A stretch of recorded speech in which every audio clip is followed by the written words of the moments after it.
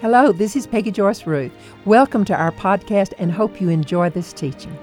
If you would like to listen to more in-depth teachings, please sign up for our Psalm 91 family at peggyjoyceruth.org. Well, last week we started a two-part series that I've entitled, No Longer Be a Victim. Now, we said last week that victimology is becoming the in thing in this generation. Everybody sees themselves as the victim of something. They're either the victim of a disease or the victim of disaster or the victim of some kind of sexual harassment or sexual violence or the victim of mental abuse or maybe the victim of somebody's prejudice or the victim of an accident, on and on. We're being programmed day in and day out, consciously and subconsciously, to search for areas where we've been victimized. And it's the scheme of the enemy because anytime we see ourselves as the victim of something, then that means that what we've done is we've received it. We've accepted that as our lot in life. And we're not going to get healed. We'll not get delivered. We're not going to see victory ever in that area as long as we continue to see ourselves as a victim there. Now, we can't be the victim of adverse circumstances and be an overcomer at the same time. And that's what I'm wanting us to see tonight. We'll never be an overcomer and still remain a victim of adverse circumstances. We can't have both at the same time. Now, the last time we looked at some ways through which victimization can come in and some results that can come from accepting the role of a victim. Now, this week we're going to be looking at different categories of victimization, and then we're going to look at a Bible study to illustrate each one of these categories. Now, last time we centered in on what happens when somebody falls for the victimization. This week we're going to look at what happens when you don't fall for it. So this one's more fun. Then we're going to end with 4 of God's divine escapes from victimization. No matter what the victimization might be, these work. Now, there's a lot to be learned from these different Bible characters. There's a lot to be learned from realizing that they were potential victims. And yet they didn't accept that role. And because they didn't accept that role as a victim, it's very interesting what followed and what came as a result of that. Now, the first example represents the class of victims who don't feel wanted. A class of victims who feel like they have been defeated in life, like they failed. Now, I want you to turn to Acts chapter 13. Now, one of the major causes of victimization is not feeling wanted. And feeling unwanted can happen anywhere. It can happen among church people. It can happen among family members. It can happen among friends. And especially it can happen among people who felt unwanted in childhood for one reason or another. Now, this story in Acts chapter 13 is going to cover all the aspects of this kind of situation. I'm going to give you just a little bit of background. Paul and Barnabas had just set out on their first missionary journey, and they've taken John Mark, Barnabas' nephew. They've taken him with them to be a helper. Now, we don't know how old John Mark was at the time, but we know that he was fairly young. And so in Acts chapter 13, verse 13, it says, Now Paul and his companions put out to sea from Pampas and came to Perga in Pamphylia. And John left them and he returned to Jerusalem. Now, we don't know why he left. You know, he may have been homesick, or he may have felt inadequate because of his young age, or maybe Paul's abrupt personality might have offended him. We don't know. Maybe the dangers and the hardships of a missionary trip were just more than he could take, and maybe it was more of an inconvenience than he had anticipated. We don't know why he left, but for whatever reason, John Mark goes home before the trip even gets started good. Now, Paul and Barnabas continue on the trip, and we find in Acts chapter 15, verse 35, that they finally, after much time, they've completed this first missionary journey, and they're back in Antioch. And in verse 36, after they've been preaching and teaching for a while, Paul gets antsy, and he's ready to go again for a second journey. And so in Acts 15, verse 35, Paul and Barnabas stayed in Antioch teaching and preaching with many others also the word of the Lord. And after some days, Paul said to Barnabas, Let us return and visit the brethren in every city in which we proclaim the word of the Lord, and let's see how they are. And Barnabas was desirous of taking John, called Mark, along with them also. But Paul kept insisting that they should not take him along who had deserted them in Pamphylia and had not gone with them to the work. And there arose such a sharp disagreement that they separated one from another. Now, whether John Mark brought this on himself or not, we don't know. But he's still a potential victim of being unwanted. He's also a potential victim of failure. Now, his desertion on this first missionary trip, for whatever reason, it could very well have made him feel like a failure. You know, he could have beat himself over the head and he could have thought, I just can't believe that I quit right in the middle of the journey. I'm just a quitter. I'm never going to amount to anything.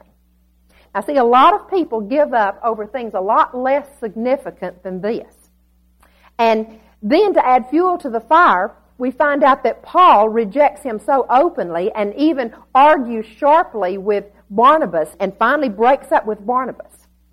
And this just added more to John Mark, just made him feel more like a failure. That would have made anyone feel badly about that. And so we see that all of this could very well have put the finishing touches on the rejection and the failure syndrome for most people. Now, John Mark knew that he was responsible for the breaking up of Paul and Barnabas as a team. He knew that. He knew that he was the one that had caused them to go separate ways. Now, he was definitely a victim of not feeling wanted. Paul never hid the fact from him that he didn't want him on that trip. So John Mark was a victim.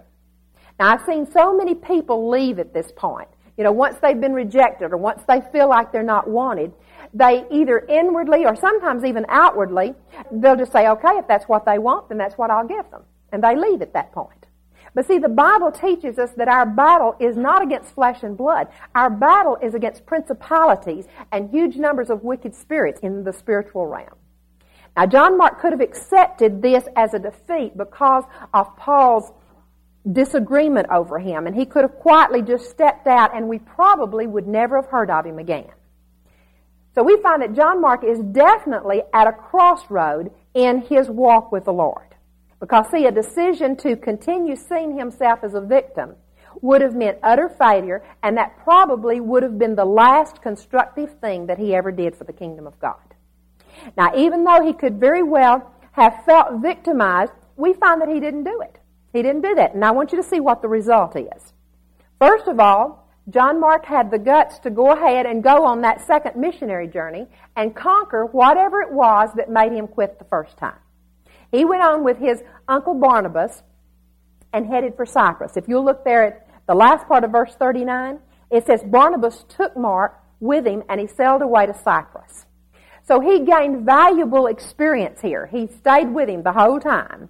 And then I want you to look and see what happened between him and Paul because of this. I want you to look at 2 Timothy 4, verse 11. The reason I want you to look this one up, I want you to mark it in your Bible. I'm so glad that we have this one sentence in Paul's letter so that we could see the end of the story. If it hadn't been for this, we wouldn't have known what took place between Paul and Mark. Now, this is one of the last letters that Paul wrote. He wrote it to Timothy. And in 2 Timothy 4, verse 11, Paul said, only Luke is with me. He said, pick up Mark. He's talking about John Mark. Pick up Mark and bring him with you, for he is useful to me for service. I love that scripture. See, Mark had refused to be a victim back there. He refused to see himself as a failure.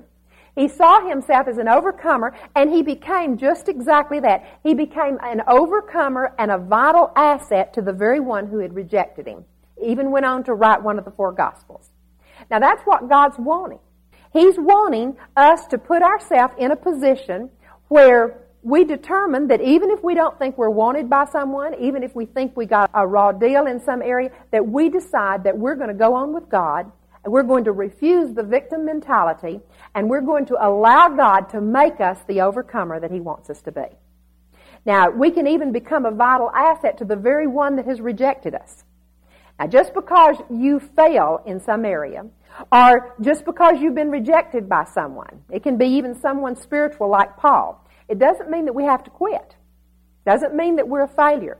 John Mark overcame that victimization. He overcame the rejection. He overcame the temptation to see himself as a failure, and he became an overcomer not only in man's eyes, but in God's eyes. Now, I'm thankful that he kept after it, because the Gospel of Mark is one of my favorite books.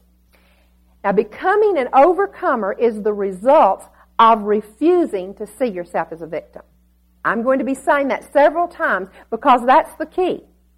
Anytime we fail to see ourselves as a victim in a certain area, we're going to be able to go on in that area to become an overcomer.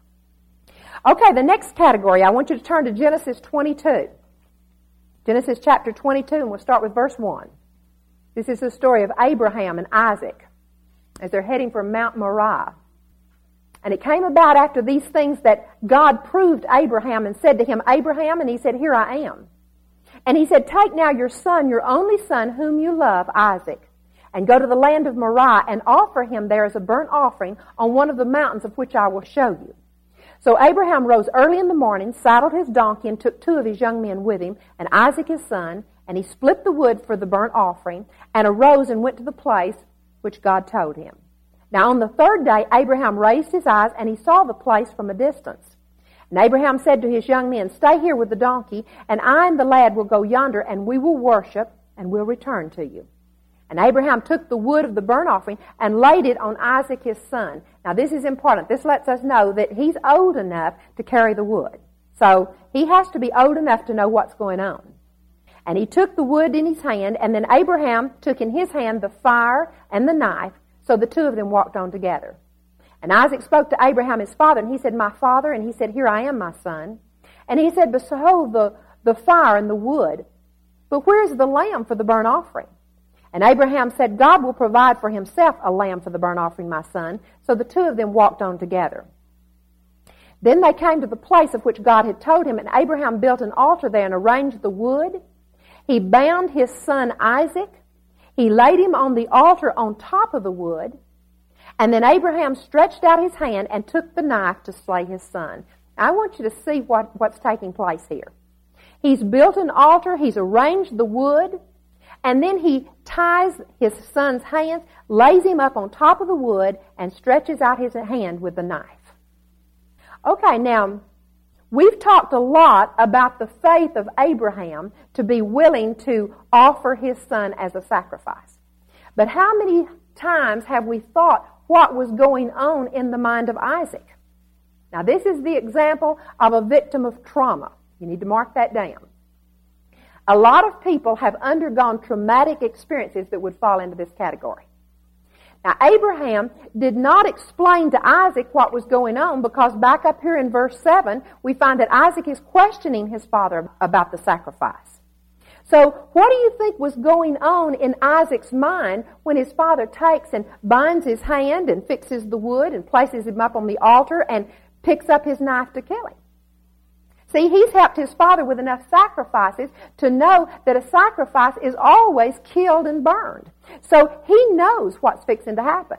There's no question in his mind. Now, Isaac didn't know that an angel was going to come and stop Abraham. So in Isaac's mind, he's just as good as dead.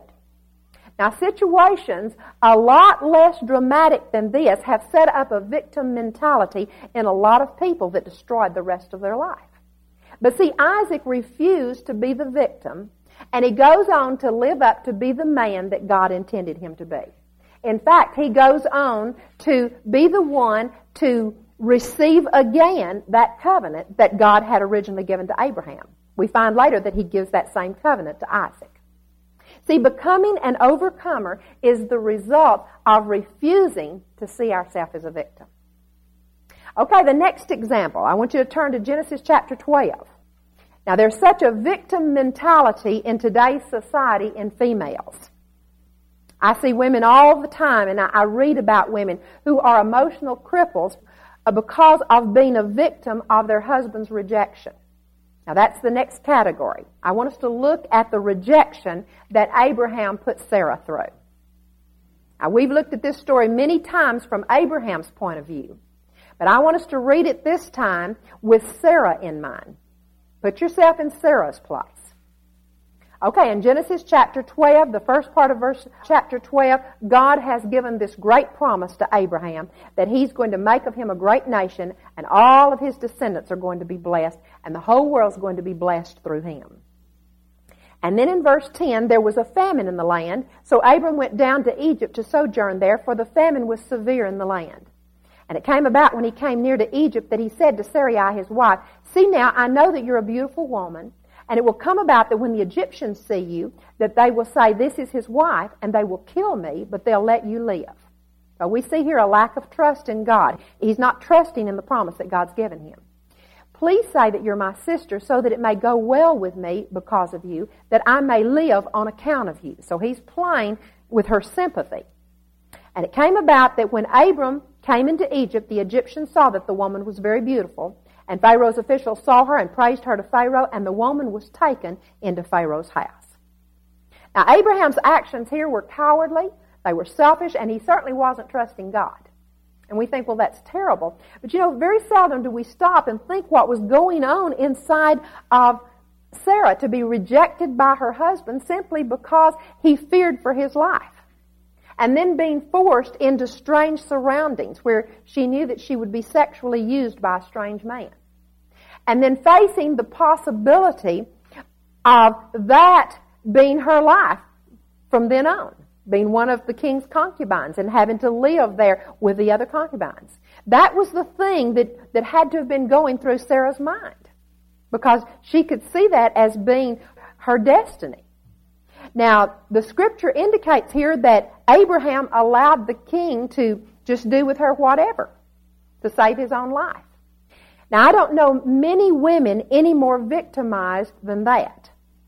And as if that weren't enough, if you'll look over in Genesis chapter 20, this gives us the example of the category of people who are victimized repeatedly in the same area. See, Sarah's also a victim of repeated victimization. In chapter 20, verse 1, much time has gone by. Many years have gone by. And in verse 1, Abraham journeys down and comes to Gerar. And in verse 2, Abraham said of Sarah, his wife, "She is my sister." So Abimelech, the king, sent and took Sarah. But God came to Abimelech in a dream of the night and said to him, "Behold, you're a dead man because of the woman whom you've taken, for she's married." Now Abimelech had not come near her, and he said, "Lord, wilt thou slay a nation even though blameless? Did he not himself say, 'She is my sister'? And she herself said, 'He is my brother'? In the integrity of my heart and the innocence of my hands, I've done this." Then God said to him in a dream, "Yes, I know that in the integrity of your heart you've done this, and I also kept you from sinning against me. Therefore, I did not let you touch her." Now, it's almost unthinkable that this could have happened twice. Now, if this had happened to a woman in today's society, she'd probably have gone through years of psychotherapy trying to get over that. But see, Sarah didn't see herself as a victim. That's the key. She never saw herself as a victim. She trusted God and she didn't fear. The New Testament tells us that she trusted without fear. And she became an overcomer because of not allowing herself to become a victim. Becoming an overcomer is the result of refusing to see yourself as a victim. You need to write that down and hear that until it gets locked down on the inside of you. Okay, the next category is that of being victimized by foul play. Now, we hear situations in the news constantly about people who have fallen into someone's hands and they've been the victim of foul play. There's all kinds of foul play that's going on in the world today. So let's look at this victim. Look at Genesis chapter 37. Now, Joseph was the younger brother of 10 older stepbrothers, and they were jealous of him. In chapter 37, verse 13, we find that Israel, or Jacob, the father, said to Joseph, "Are not your brothers pasturing the flock in Shechem? Come, and I will send you to them." And he said to him, "I will go." So he was more than willing to go. And he said to him, "Go now and see about the welfare of your brothers and the welfare of the flock, and bring word back to me." So he sent him from the valley of Hebron, and he came to Shechem. Then we find out in verse 17 that when he got there, the man said, "Well, they've moved from here. But I heard them say, 'Let us go to Dothan.' So Joseph went after his brothers and found them at Dothan. Now when they saw him from a distance, and before he came close to them, they plotted against him to put him to death.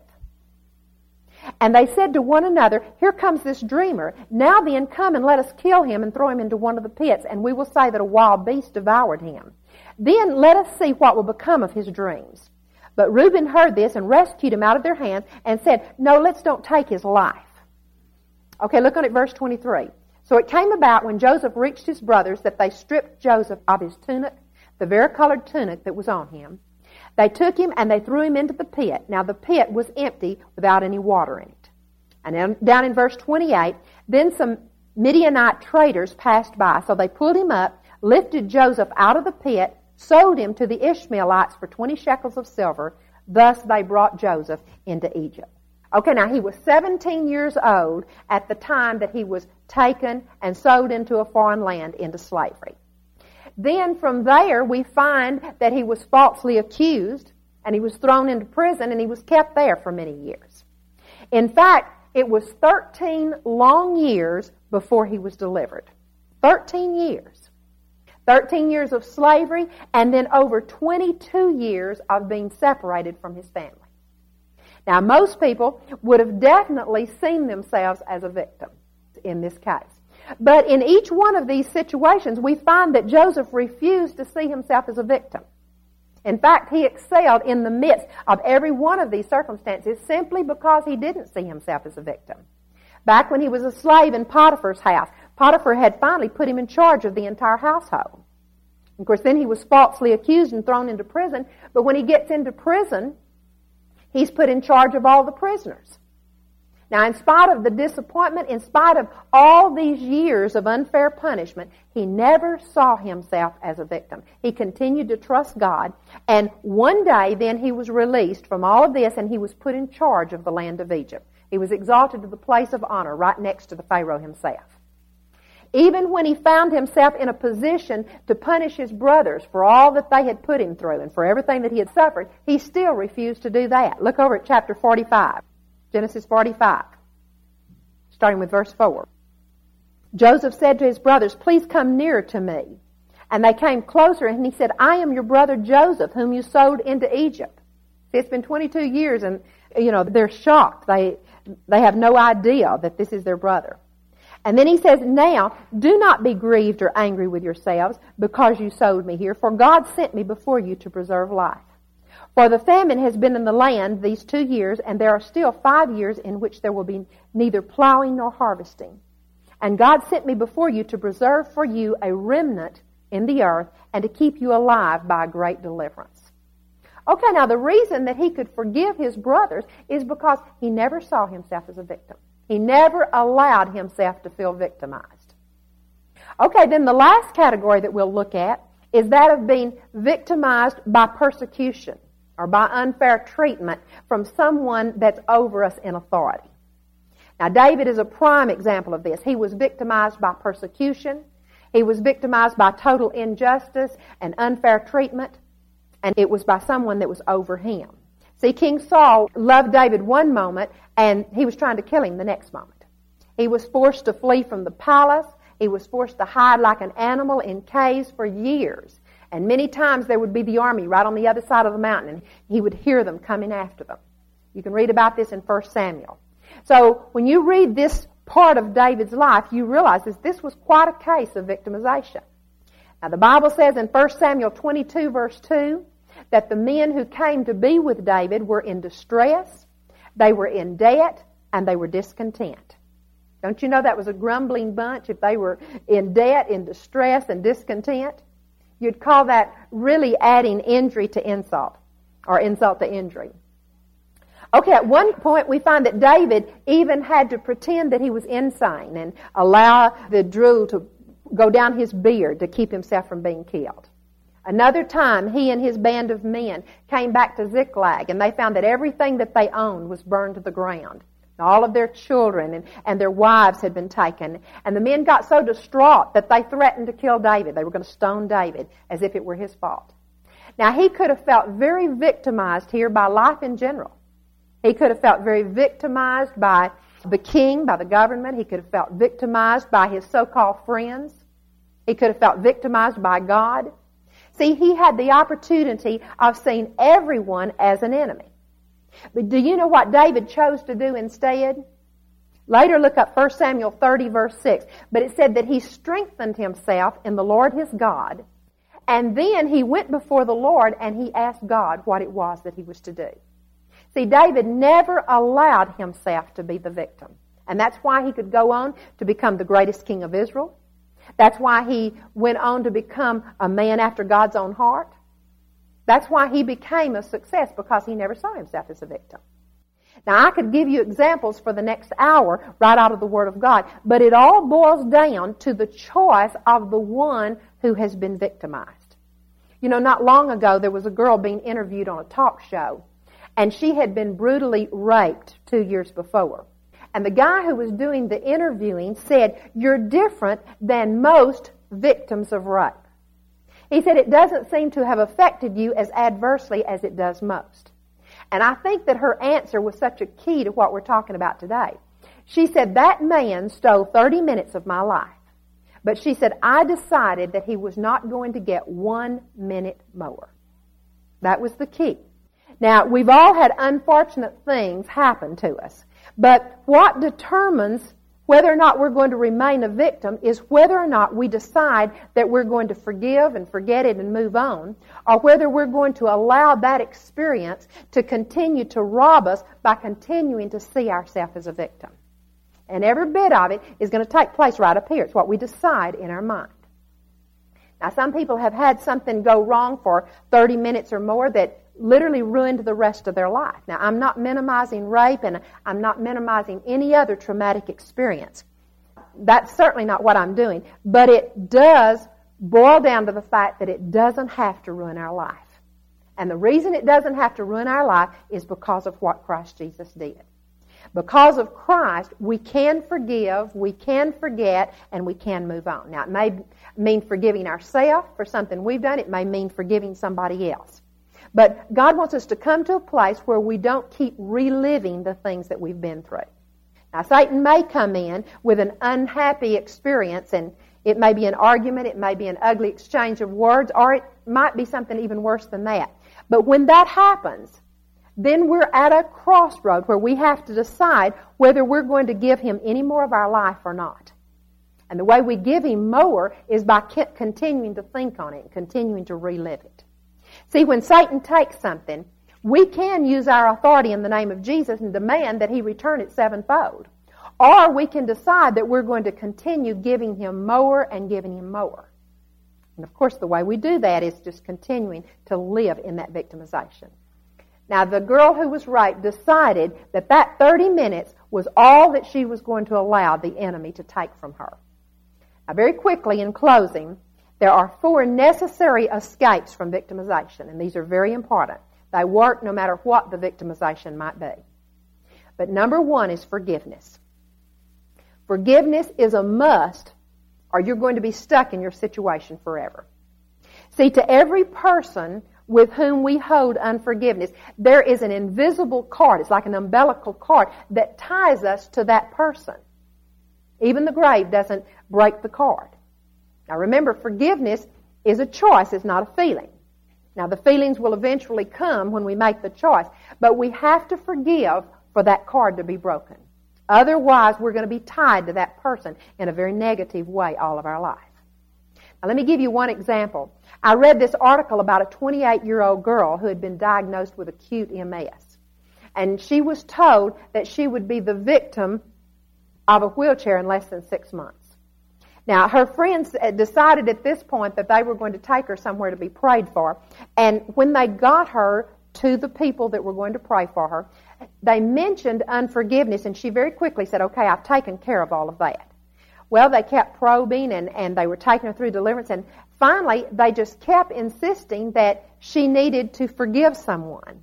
And they said all of a sudden this fountain just began to flow, and it was 2 hours later, and she had forgiven 180 people, clear back to her childhood. All of it had just been packed in all of those years, and what happened, it had finally just weakened her body. Now, she forgave 180 people, and she got healed. And this minister said that he still gets letters from her from time to time, and she's still healed. No symptoms of MS. So forgiveness is a must. Okay, the number 2 escape. We need to remember that victims justify anything and everything. Justification is very big in a victim's life because, after all, there has been an injustice that's happened to them. But if we want to be an overcomer, we're going to have to stop justifying ourselves, period. We have to come to a place where we say, I'm not going to justify it anymore. No matter how unfair it was, I will not justify it any longer in my life. So we need to stop justifying our negative outlook because of our misfortune. Now, it's a misconception to think that time will heal those areas where we've been victimized. Because time doesn't heal. Time just builds scars. The only one that can heal these areas is the Lord. Now, even if we have been legitimately mistreated, we need to come to a place where we don't justify or hang on to any attitude that doesn't line up with the Word of God. Now, for example, we need to come to a place where we don't hang on to attitudes like, well, so-and-so is always putting me down, or my parents were always telling me what to do, or they favored my brother, or they favored my sister, or I can't do anything to please my husband, or my boss, is so unfair, he never gives me a chance. Why try? Nothing ever works. That's so unfair. See, those are victim statements, and if you'll look in your life, you'll see some things that are victim statements that you use. And if you'll watch for those, the Lord will begin to show you victim statements that you've used from time to time. Now, maybe we've taken care of some things like unforgiveness and judgmental attitudes, and that's good. But we need to take care of a victim mentality. See, a victim mentality justifies its right to feel victimized. That's what a victim mentality will do. So we need to quit identifying with those areas where we feel like we've been victimized, because that's not our identity. See, our identity is in Christ Jesus. Okay, number 3, escape from victimization, is the appropriation of what Christ did on the cross. Jesus literally became a victim for us, just like He became sin for us in our behalf. He became a victim for us in order that we don't have to be a victim now. See, He was rejected by men. He was rejected by family. He was rejected by His friends.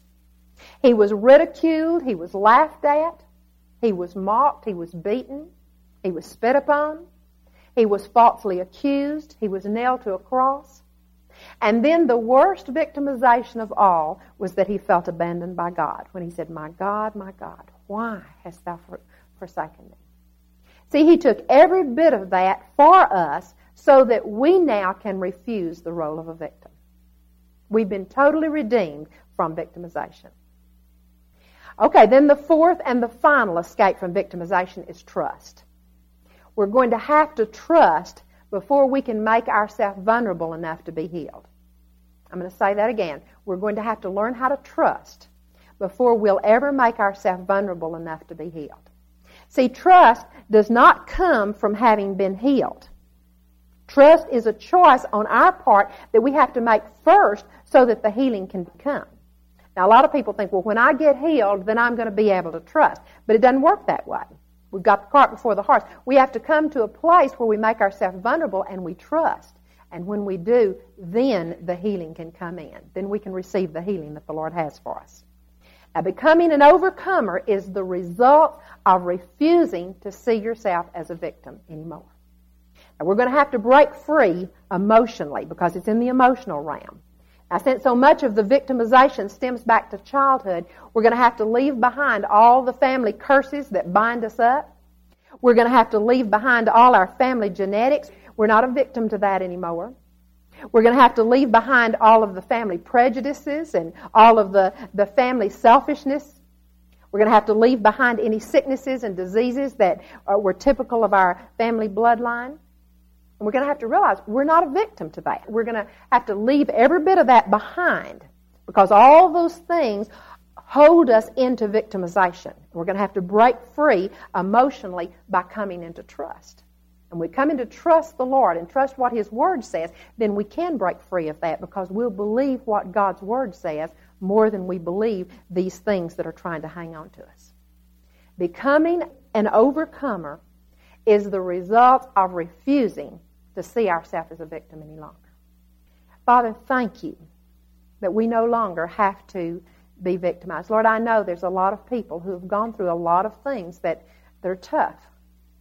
But Lord, I thank you that you've made a way for us to escape out of that. You've made a way, Lord, where we can be healed and we can forgive and we can be set free and we can move on with our life. And Father, I am so thankful for that. Lord, thank you that you've shown us this avenue where the enemy has tried to come in and make the entire world feel victimized. But Lord, I thank you that where evil abounds, there the grace of God abounds much more. And so, Lord, I thank you that where victimization is lurking at every corner, Father, I thank you that we can be set free through what Christ Jesus did. Lord Jesus, we thank you that you were willing to become a victim for us in order that we can be set free from it. And we thank you for that in Jesus' name. Thank you for listening. Please share this teaching with anyone you think it would minister to. If you would like to listen to more in-depth teachings, please sign up for our Psalm 91 family at PeggyJoyceRuth.org.